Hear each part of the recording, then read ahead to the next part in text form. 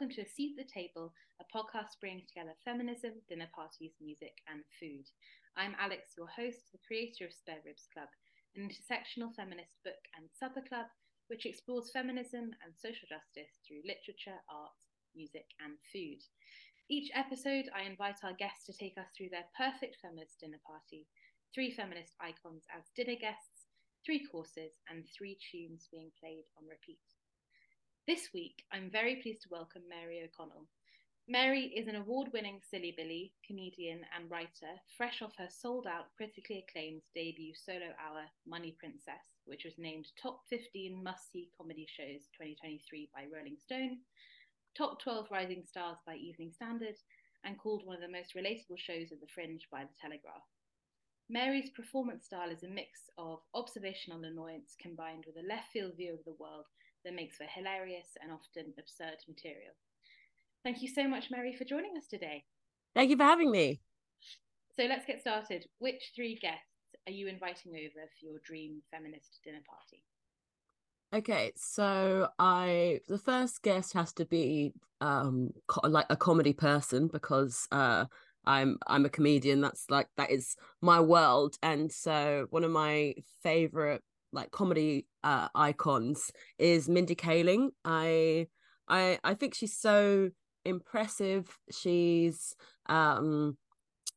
one of the she wrote on The Office and was Kelly Kapoor in the US Office from such a young age, and she's probably written the most episodes out of all of the writers that they had there, and then she went on to do the Mindy Project, and as a writer producer when she's not starring in stuff, I love those projects as well. I'm a big fan of Never Have I Ever on Netflix and The Sex Lives of College Girls on HBO Max. I think she does a really good job of just creating these characters that are likable but flawed.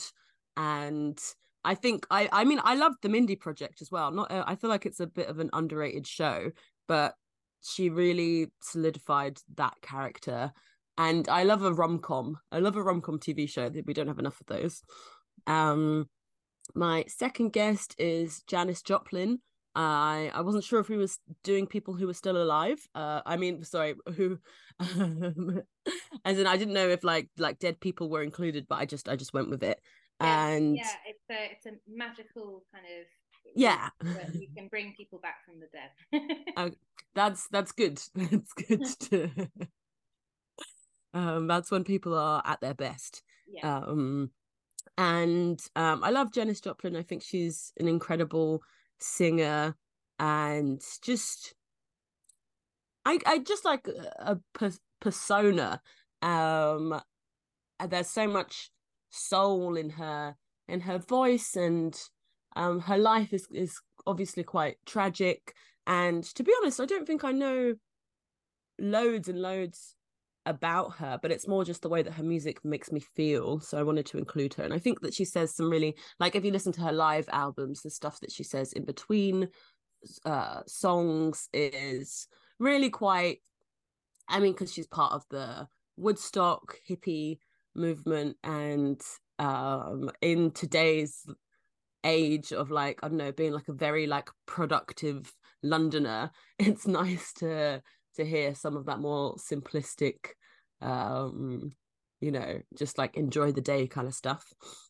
And my final guest is this I guess creator and academic. Is she an academic? I think she's probably an academic. MJ Corey, who has the Instagram account Kardashian Colloquium, and she does a lot of really interesting stuff about like deconstructing the Kardashians and pop culture and their impact on society, in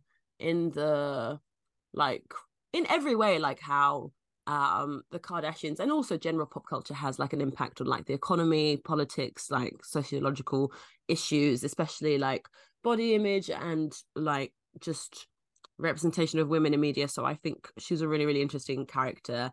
And I love people looking at something that most people would view as kind of flippant, like the Kardashians or like stuff like celebrity culture with a really academic lens, because I think that's how everyone should look at the stuff, look at the world more. But like she makes it accessible. It's not inaccessible academic stuff. So those three guests, do you think that they would kind of, if put in a room together, would get on, or would there be a bit of tension? What do you think? I don't know if there would be. I guess it would be difficult for Janis Joplin to maybe like keep up with everyone else, because everyone else has like been alive like since, you know, well, like she died in what, like 69, and so she doesn't know what's going, but like let's just pretending that she's been caught up. Yeah. I don't know if I think MJ Corey and Mindy Kaling would get along, or they would at least have stuff to talk about, because I think Mindy Kaling's probably like met the Kardashians. Like she is that big a celebrity now, and so they could exchange that. But I would try and be like a good host and make sure that we had different talking points. I mean, let's talk about your hosting. Where is this being held? Is it in your own home, or in like an imagined place? Where is it being hosted? I think, let's just say that I've like rented a townhouse for the evening, because it's not my house. My house isn't nice enough. But if we've got like a nice budget, it'll just be like, it'll feel kind of like warm and friendly and comforting. It's not too bougie. It's just like a friend is hosting you for dinner. Yeah, gotcha. And what tunes are going to be on repeat? So I've got Joe by the Alabama Shakes, which is one of my favorite bands. I think it's a really nice song about, I guess, like this feeling of wanting stuff. I've got Dreams by Fleetwood Mac, and I've got Cry Baby by Janis Joplin. So I think a nice kind of like rocky neo folk soulful vibe, I guess. Do you think Janis Joplin would like the fact that her song is being played at a dinner party she's at? Yeah. I think it's a bit insulting to invite her and not play her music. Sure, yeah, that makes sense. And that would be towards the end of the night? What, having her song on? Yeah. I don't know. I hadn't thought about it. Maybe I play it as she comes in. Maybe I play it as an entrance. Yeah, that makes sense. Are you serving any drinks when they arrive, or going straight into food? I think we do wine. I think when people come in, you get we ease into it with a bit of wine. Probably red wine. And what are you serving for your starter? So I put caviar on toast because I'm not a foodie. I don't like I'm not super, I don't know any good restaurants to go to. If someone asks me, because I'm from London, and people ask like, oh, where's a good place? And I'm like, I genuinely have no idea. Like I care about, like, you know, because I feel like most of the time when you go to a restaurant, the food is fine. And there are places where it might be like extra good, but it's just not in my it's not in my world of knowledge. But I don't mind a bit of caviar on toast, just kind of like simple but elevated, I guess.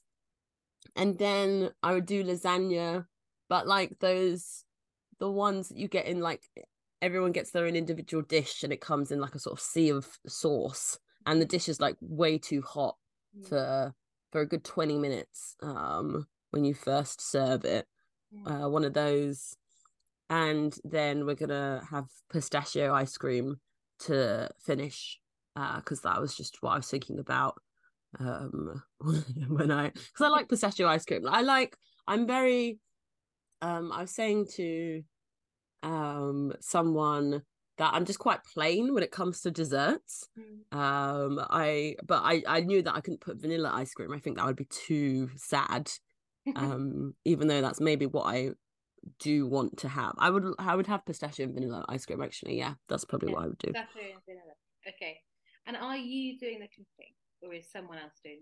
No, someone else is doing the cooking. It's not me. Okay. So you've got caviar on toast. What kind of toast is it? Like cracker toast, or I can't remember what it's called. Like is it Melba toast, where it's like quite hard, like more like a cracker, or is it like actually toasted bread? It's just like a wholemeal Hovis toasted.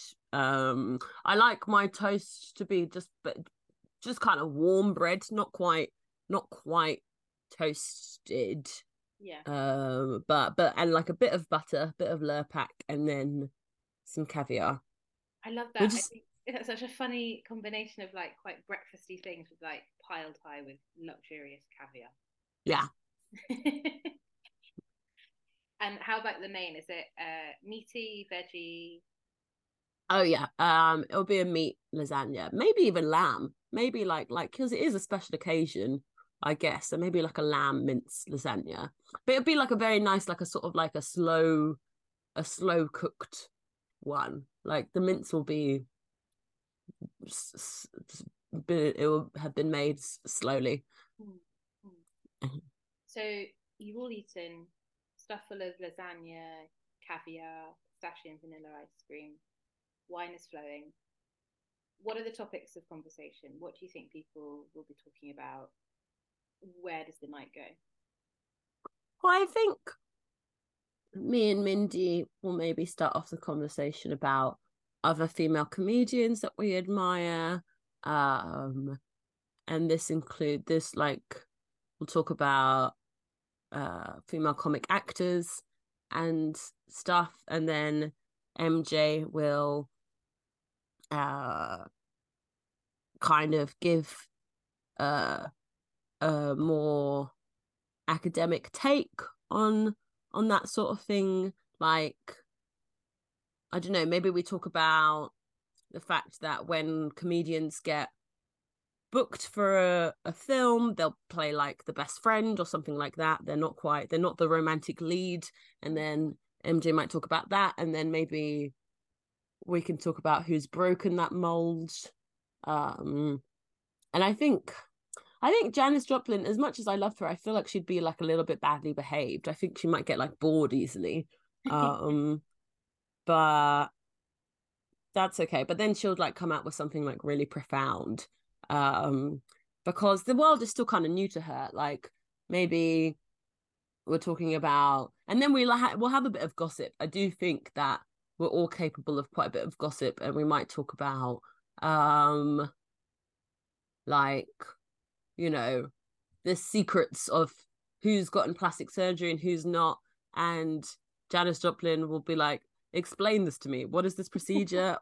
And we'll have to explain like sort of buccal fat removal to Janis Joplin, and she'll be like, that's ridiculous. And you know, we'll have to be like, yeah, I guess it is, but you know, there are good results and bad results of it. I mean, I think that conversation could go on for hours, to be honest. Yeah, probably. Plastic surgery, exactly what type of plastic surgery. Is the night ending outside, like in a bar or going out, or is it ending like very much at the house that you're having the dinner party at? I think we're just staying at the house. I'm not really like a 2 location in a night kind of person. Yeah. And I much prefer, like, maybe we like watch a film. What film do you think would make those 3 people happy? I don't know, Legally Blonde. I think yeah, I think Legally Blonde is a pretty good or maybe like School of Rock. One of those, like, it's got to be like a kind of like a blockbuster, but it's got to be funny and just something that like the whole family can enjoy. That makes sense. I mean, I think it's interesting that you've chosen a fellow female comedian. Is Mindy Kaling the one that you've like looked up to the most out of any other, or are there others that have kind of inspired your work? I would say that I definitely look up to her a lot. I think in terms of it's hard to say because she's she's American. It's such a different experience doing comedy over there and having like started doing comedy over there. And her sort of like way into comedy would have been a little bit different to mine, because I know that she would have done a bit of stand-up, maybe more like improv than stand-up, and I like my focus when I was first starting out in comedy was like primarily stand-up, but like all comedians kind of want the same thing. They want to be able to like be comedians in every sense, I would say. But yeah, there are so many other comedians that I really look up to. Like I love Tina Fey, I love Leslie Jones, Tiffany Haddish, London Hughes, and I really like Michelle Wolf. I think she's like her stand-up is really, really funny. I used to watch the Sarah Silverman show when I was younger. It was on like, I think it was on Comedy Central, but I thought it was like just this perfect mix of like weird and funny. And so we'll probably like, I'll just want to know, I'll probably ask her an annoying amount of questions about every other female comedian, like who's like A-list female comedian. I mean, with some sectors, with a lot of sectors, there's a kind of sisterhood around other women doing a similar or the same job as you. Do you feel that there's a kind of sisterhood within comedy, or is it difficult being a woman in comedy? I think it's harder when you're first starting out. Like it's just a little bit harder to get that community, because and it's changed a lot. It has changed. The industry has gotten a lot better. But for a while, like you were just unlikely to be on a lineup with like many other women, so you just wouldn't have the chance to meet them, and so it would just get harder to find community because it could be you and a bunch of men on the lineup, and you'd have to do like so many gigs for potentially years before you had like a sense of community with the women in the comedy industry. So it's not the fault of women involved in it. It's just it's a systemic problem with like there being just the way that people do gigs, like promote gigs and book lineups and stuff. There's just not, it's that classic thing, like people I think it's so cliche and boring to say women aren't funny when women have like always been funny, but it's like this thing in people's minds that you can't quite like, because it's not like we've solved misogyny, so we're not going to solve it within the world of comedy either, but like you do feel a shift when the first woman goes up on stage in a show. Like there is a little bit of a, oh no, okay, we're not in safe hands anymore because it's a woman. And so female comedians just have to work harder to prove that they're funny. So yeah, there's like the sort of community comes later. You kind of have to prove yourself first, just to be able to be booked. And so it's, yeah, you'll have different focuses. Do you feel, since you kind of started doing stand-up, that it's shifted considerably, or not a huge amount has changed since you started? I do think quite a lot has changed since I started. There's just more people run their own nights, and so there are more women-led comedy nights. There are more nights run by comedians who just sort of like want stage time, but also recognize the importance of bringing other people up. And there's just there's better communication with people. Like there are more meetups, there are more there's more support networks for people now. Like it's something that people are actively doing before, whereas it was maybe something that was kind of passive. What do you feel kind of that feminism and intersectionality mean for you as a young comedian?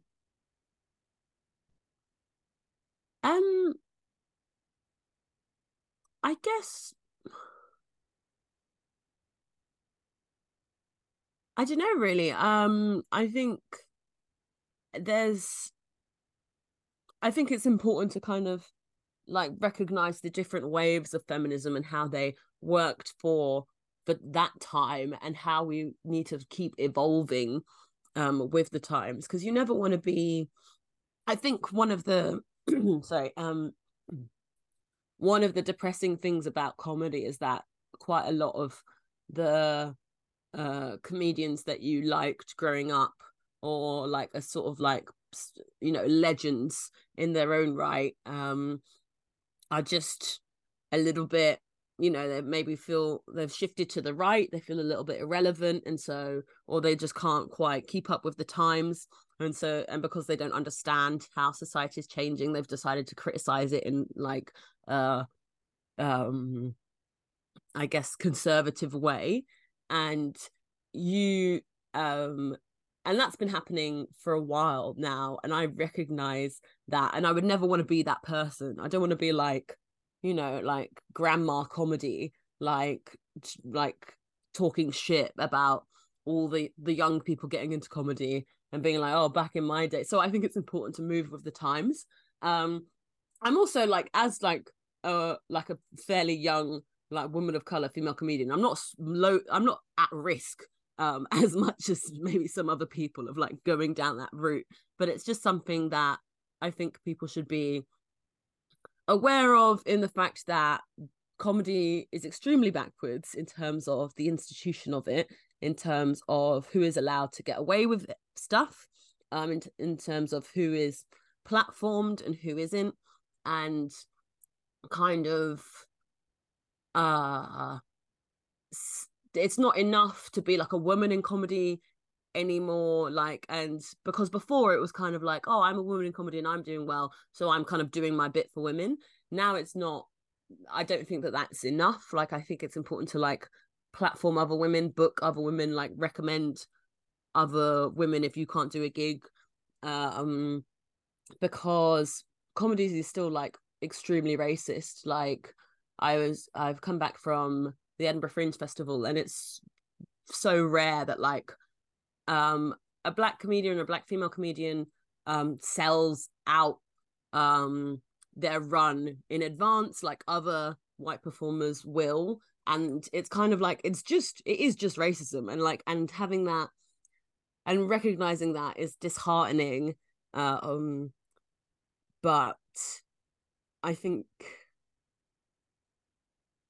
just like understanding like so much about our industry needs to change, and it's kind of about being a bit more active with it. And I'm not saying, that's not me saying that I'm the most active person in at all. I could do a lot more, but I definitely try to support other female comedians more now that I'm like, I guess like I was saying before, like you sort of have to like focus on proving yourself and establishing yourself, and once you've done that, then you need to like just lift up and be a supportive ear to other women. In terms of your recent Fringe show, Money Princess, what influenced that kind of solo hour? Are there specific comedians or experiences that kind of influenced your writing? And well, it's more of the experiences that influenced it, because it was my first hour, and I knew that I wanted to talk about money. I have money anxiety. I've always been quite like conscious of money, and with the pandemic and the cost of living crisis, I just felt like I was more anxious about money than ever. And I felt like my anxiety towards money was holding me back from enjoying my life.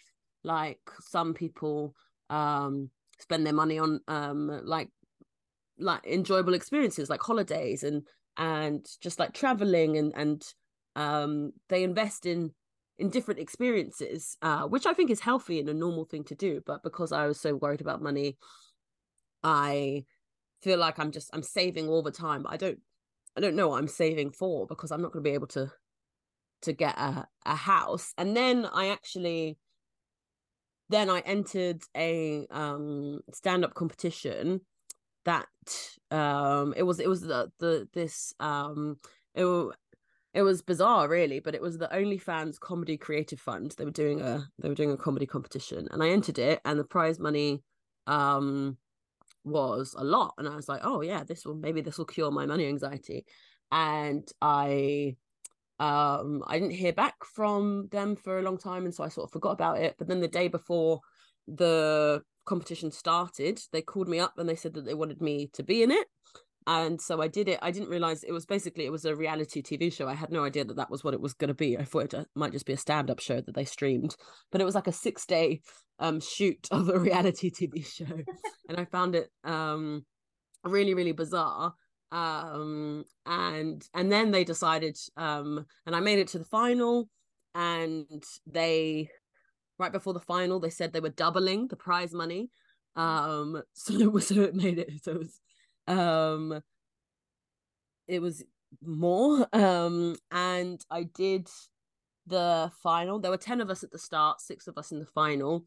And I won it. And so I like came into this amount of money that is like ridiculous. Like in terms of comedy competitions, it's way more than any other comedy competition in the UK, at least. And I'd already decided on the title for my show being Money Princess, and I'm like, well, now it's Money Princess in a different way. But I still have money anxiety, and I still have a weird relationship towards money, because I had to do this like bizarre thing in order to get money. Like it was so random and absurd. And it's not like I sort of like, you know, was sensible and like gradually earned that sort of money through making like smart choices. I made like a really insane choice to sort of do this show in the first place, and so it's just made my relationship to money even more complicated. That's so interesting. Do you feel that, I guess, I think money anxiety is such a widespread thing that so many young women feel, particularly. Do you feel like your money anxiety kind of comes from being a woman in a sector that's maybe not super stable a lot of the time, or do you think it's just kind of almost without gender, it's just something that you will always have kind of had?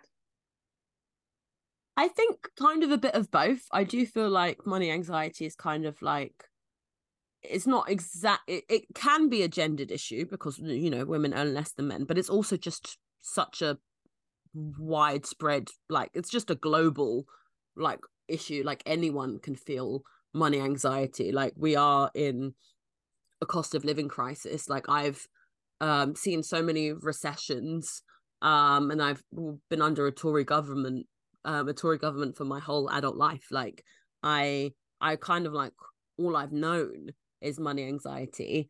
But then yes, it's definitely can be like a gendered issue through not having stability in this career as well. I still have my day job. I haven't quit my day job. And kind of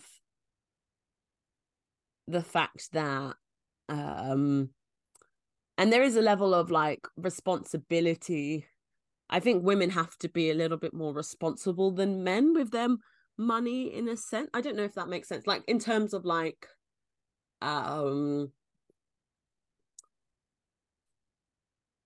I don't know. No, I don't know if I Like, necessarily agree with that. But like, I uh, know what you're saying. I think, I mean, I don't know if you were getting at this specific point, but in terms of financial independence for women, yes, that's quite a big kind of conversation topic around how safe a woman is if having their own money, especially if they have got married and suddenly are relying entirely on their partner's money, and how important it is for women, especially if they have kids, to have their own money, and that is would kind of lead to a huge amount of money anxiety if one doesn't have that.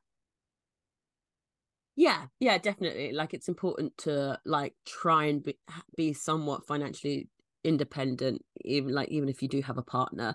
And so there's and women's careers also, unfortunately, because of the way that things are at the moment. Like, if you do go on maternity leave, which is important for people to do and should be accessible.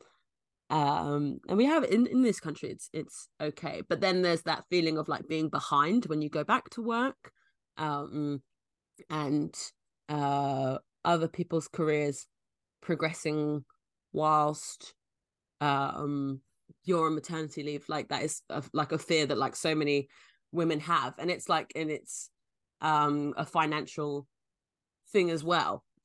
So that is like another reason that, it's there's potentially a reliance on another partner, because you can only do so much. I read an article about your Fringe show that noted how, in their words, industry gatekeepers can't get their head around the fact that your comedy doesn't focus on race, believing that as you're not white, race has to define your work, but you also can't be an absurdist. Do you feel that you have to work harder to kind of overcome that stereotype? And do you feel that stereotype is ultimately damaging to your industry? It's not like, I definitely feel like I have to work harder to overcome what people's like first thoughts might be when seeing me. I don't know if I necessarily call it a stereotype. I think it's more like, just like, I guess, kind of like putting people into boxes. And um I think that's reductive and boring, because someone who, and we all are conditioned to sort of see what people look like and make assumptions about them. That's not, um that is something that exists. But it's just the fact that uh the assumptions that people might make about me aren't necessarily in line with my performance style. So I do have to work against some assumptions. But I don't mind that tension. I think tension is good for comedy, and like surprising audiences is good for comedy. And so it's not so much something that I put on the audience, but I think the industry should be smarter in not putting me in a box. Like, I don't expect certain things of like audiences, but I'm like, I know how to deal with an audience eventually. Like, I'm on stage for long enough, I'm doing my jokes for long enough, they'll get a better sense of who I am. Like, because they've just seen me, like they have to get to know me first. But um the industry, um I think, need to do better in terms of there being only so many roles I can play, or so many like jobs and opportunities that would be offered to me because of what I look like. um and just the fact that people might be pushing me in one direction when I don't really want to be pushed in any direction. Like, I just want to do what I want. And in terms of doing what you want, what is next for you? Oh, that's a good question, honestly. I think I'm still like extremely depressed post Edinburgh. It's like because you've been working towards something for so long, and then you do it, and Edinburgh is very emotionally exhausting. um and it's like when people have just been like gearing up for a big event, and then that event happens and they sort of just feel a bit empty. I still kind of need to recover a bit. I've not like the notion of doing any task just feels gargantuan right now. But I do want to focus a bit more. I do want to focus more on writing. I've got some like scripts that I've like and some projects that I've worked on before that I want to maybe breathe new life into and like do some redrafts of those sorts of things. I want to try and do a bit more acting. Um I've acted a bit before. I was in plays at uni, but I've never kind of taken it seriously before. But I do think that if I like I want to be like an all-rounder comedian, so I think it's important to be a good actor as well. And so I might take a couple classes or do a course or something like that. I also need to go on holiday, but that's not I think that's probably hasn't the most happened yet. important thing. Well, thank you so much, Mary, for a wonderful dinner party with great guests and a fab conversation. I always ask my guests one final question, which is, what are you doing on an everyday basis in a small way to become a better feminist, either for yourself or for those around you? So on an everyday basis, how am I trying to be a better feminist? I feel, I mean, I could definitely be doing more. Um, I think, I'm supporting the women in my life, and in my community. I think that's important to do. I do think it's important to check in on your friends and if and also I'm very good. Do you know what I am actually good at doing? I'm good at giving my friends financial advice. That's something that I do because like I'm a Capricorn, I'm very practical, I'm very like solution oriented. Um and so my friends will say stuff to me and I'm like, okay, but like, do you have a high interest savings account? All of this stuff. And so I'm just trying to, one step at a time, trying to bring financial independence to to the women in my community, which I do think is very important. That sounds quite serious, to be honest. Well, thank you so much, Mary, for joining us today. Thank you for having me.